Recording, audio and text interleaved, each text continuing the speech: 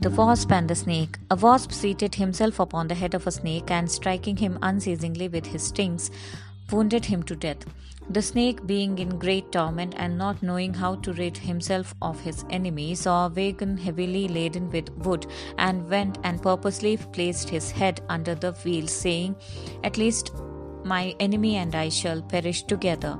Moral of the story is, as a last resort, take your enemy with you.